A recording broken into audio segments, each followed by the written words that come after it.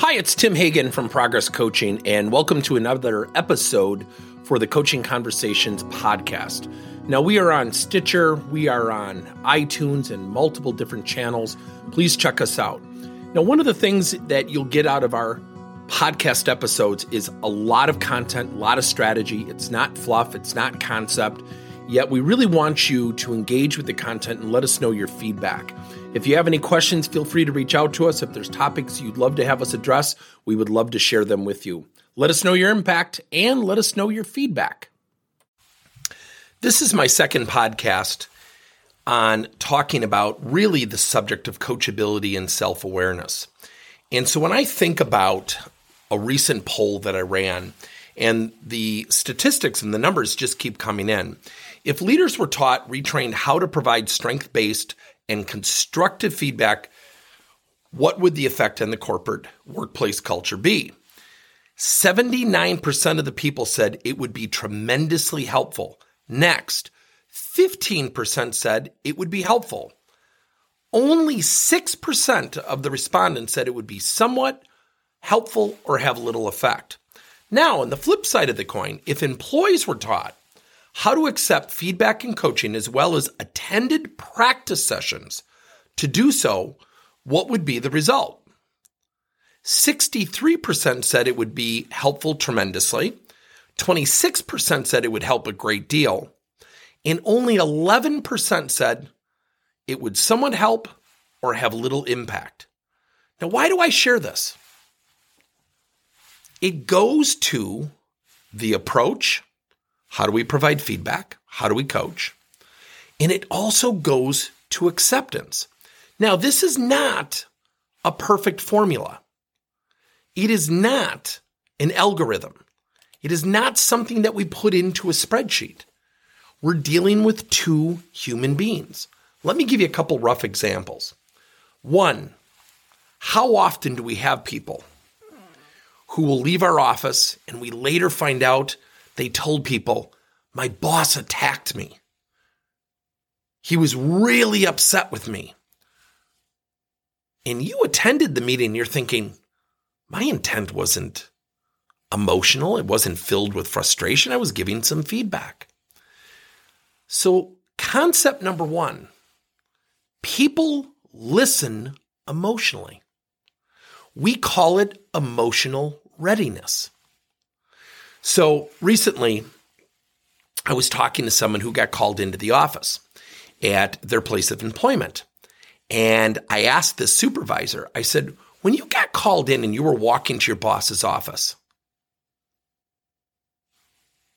what were you feeling? And she went through this litany of things that she was preparing herself to counter her boss, to combat her boss. I said, why? She said, what do you mean, why? I said, why did you immediately go to a state of, I'm ready for a fight. I'm ready to combat. I'm ready to counter this person. Why did you go there? Now, I expected her to say something like, well, he always attacks me and he always comes after me. And she said, well, I don't know. I just wanted to be ready. I said, why did you go to the negative side of readiness? Why wouldn't you assume, hopefully it's something pretty good? And she said, I don't know. I said, could I ask your permission for something? She said, sure. I said, could I call your boss? And I want to circle back. I won't misconfide your trust, but I would love your permission to share how you felt walking to his office. And I promise it will not bite you. Now, I know this person pretty well. She said, sure, go ahead. Called her boss, who I don't know as well. And I said, you called in Emily and you were going to give her some form of feedback. When you called her in, what was your intent? He said, boy, I don't know how to answer that question. I said, well, were you angry? Were you thrilled? Were you happy? He said, no, it wasn't constructive. Actually, it was more communicative than anything. I wanted her to know of some new procedures and steps and policies. I said, on a scale of 1 to 10, 10, you were really angry. One, you weren't angry at all. And he said, I don't even know if I qualified for one because it just never entered my mind. I said, could I share something with you? He said, sure. I said, she walked down the hall with about 3 or 4 scenarios in her head ready to combat you. Now, you could hear his intent was not what she perceived to receive.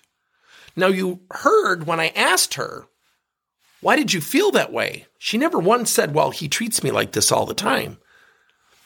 It was a triggered reaction. She was ready and assumed it would be constructive. She emotionally went to a place of being combative. The boss was stunned. I said, isn't it funny hearing this? And he said, wow, I had no clue. And I said, well, I know her really well. I've been coaching her. I said, I just think it's so interesting that your intent was just to communicate. Her intent was, I'm ready for a battle. You have 2 different states of emotional readiness. So when you look at the numbers and you look at the things that were being said,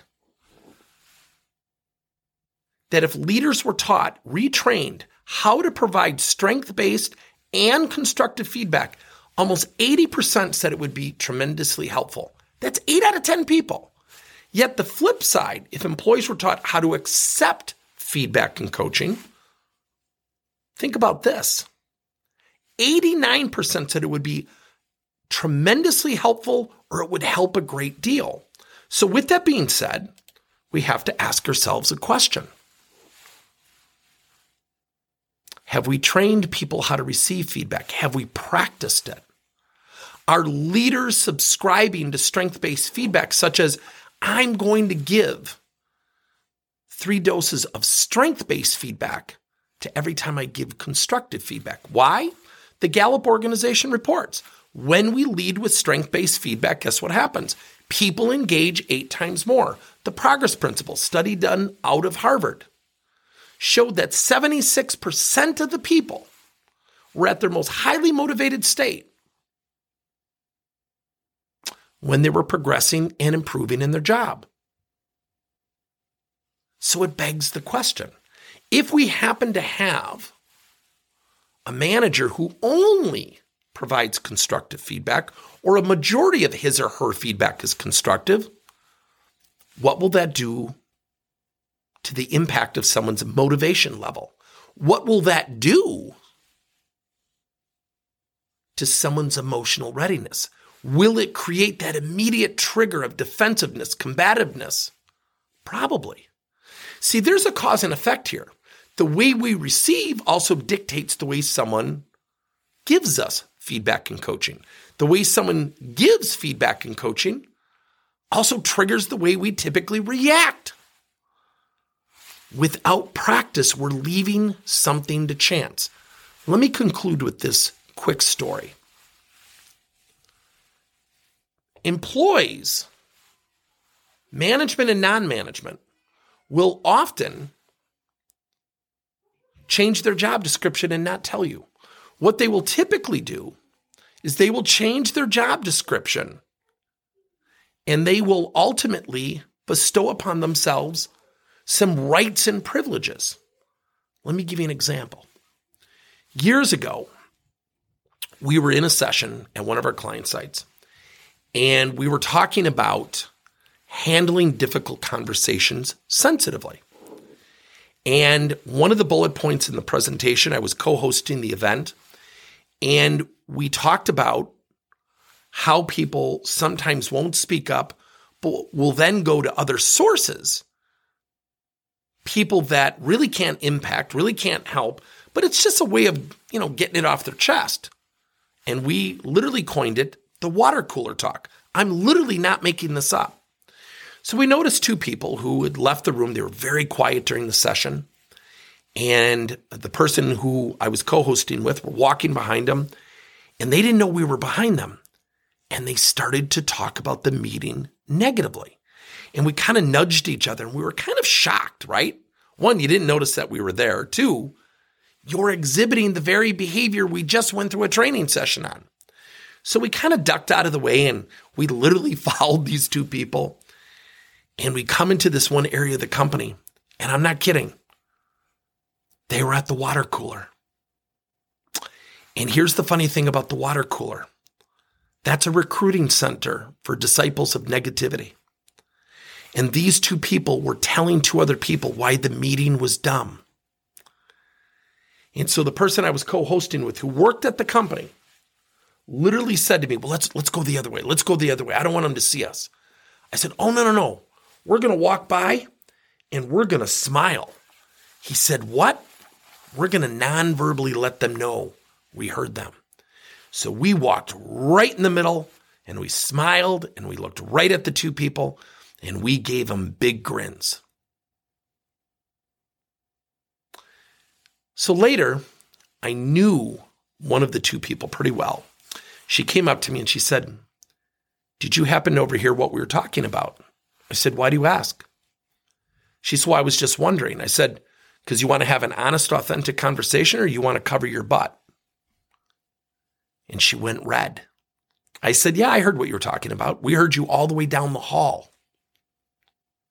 She said, oh my gosh. I said, look, let me buy you some time because I know right now you're probably thinking, what do I say? How do I get out of trouble?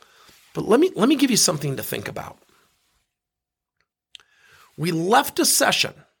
One of the key bullet points was going to the source and not gossiping, right? And sure enough, you exhibited the very behavior we just got done talking about. We walked behind you. You don't even realize we were behind you. So to sit there and say, wow, that's the only time we've ever made that mistake would be a dumb assumption.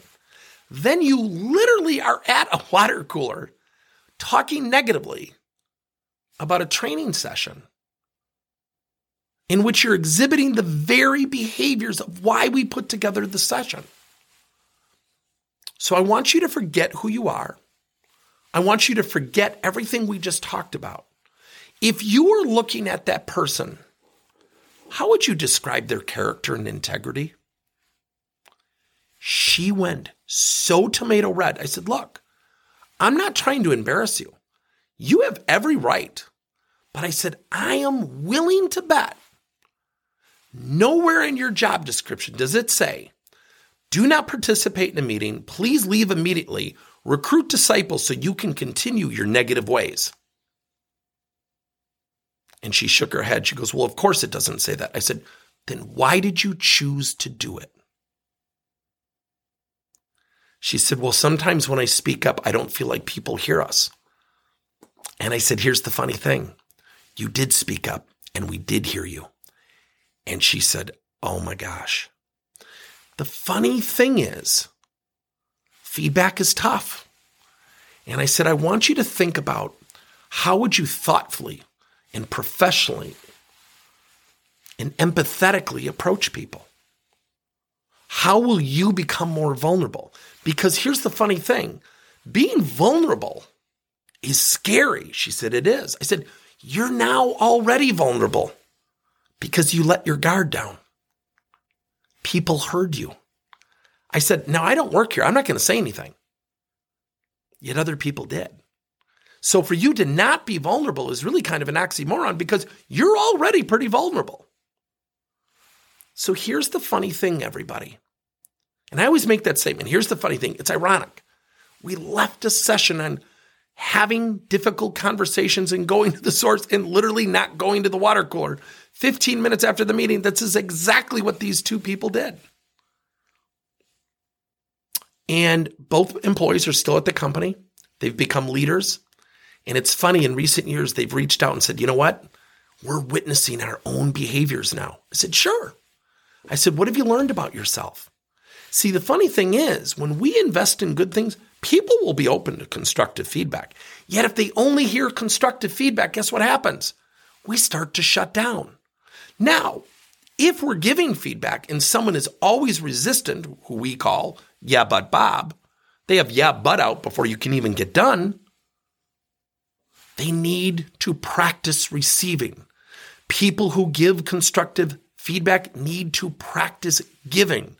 If we practice giving and receiving, our workplace cultures will positively and dramatically improve. Thank you for listening to another episode of Coaching Conversations by Tim Hagen and Progress Coaching. Now, our company is always coming out with new and innovative solutions to help leaders coach their employees. And recently, we just created a new service called Coach to You, where leaders can pick and choose topics and assign 7 to 21-day programs for employees to learn and, more importantly, apply actions and then reflect and share what they're going to do going forward as a result of the learning. It's called Coach to You. We're literally bringing coaching to your employees. If you're intrigued, we'll have a link in each one of our episodes where you can get more information. And again, thank you so much for listening to another episode.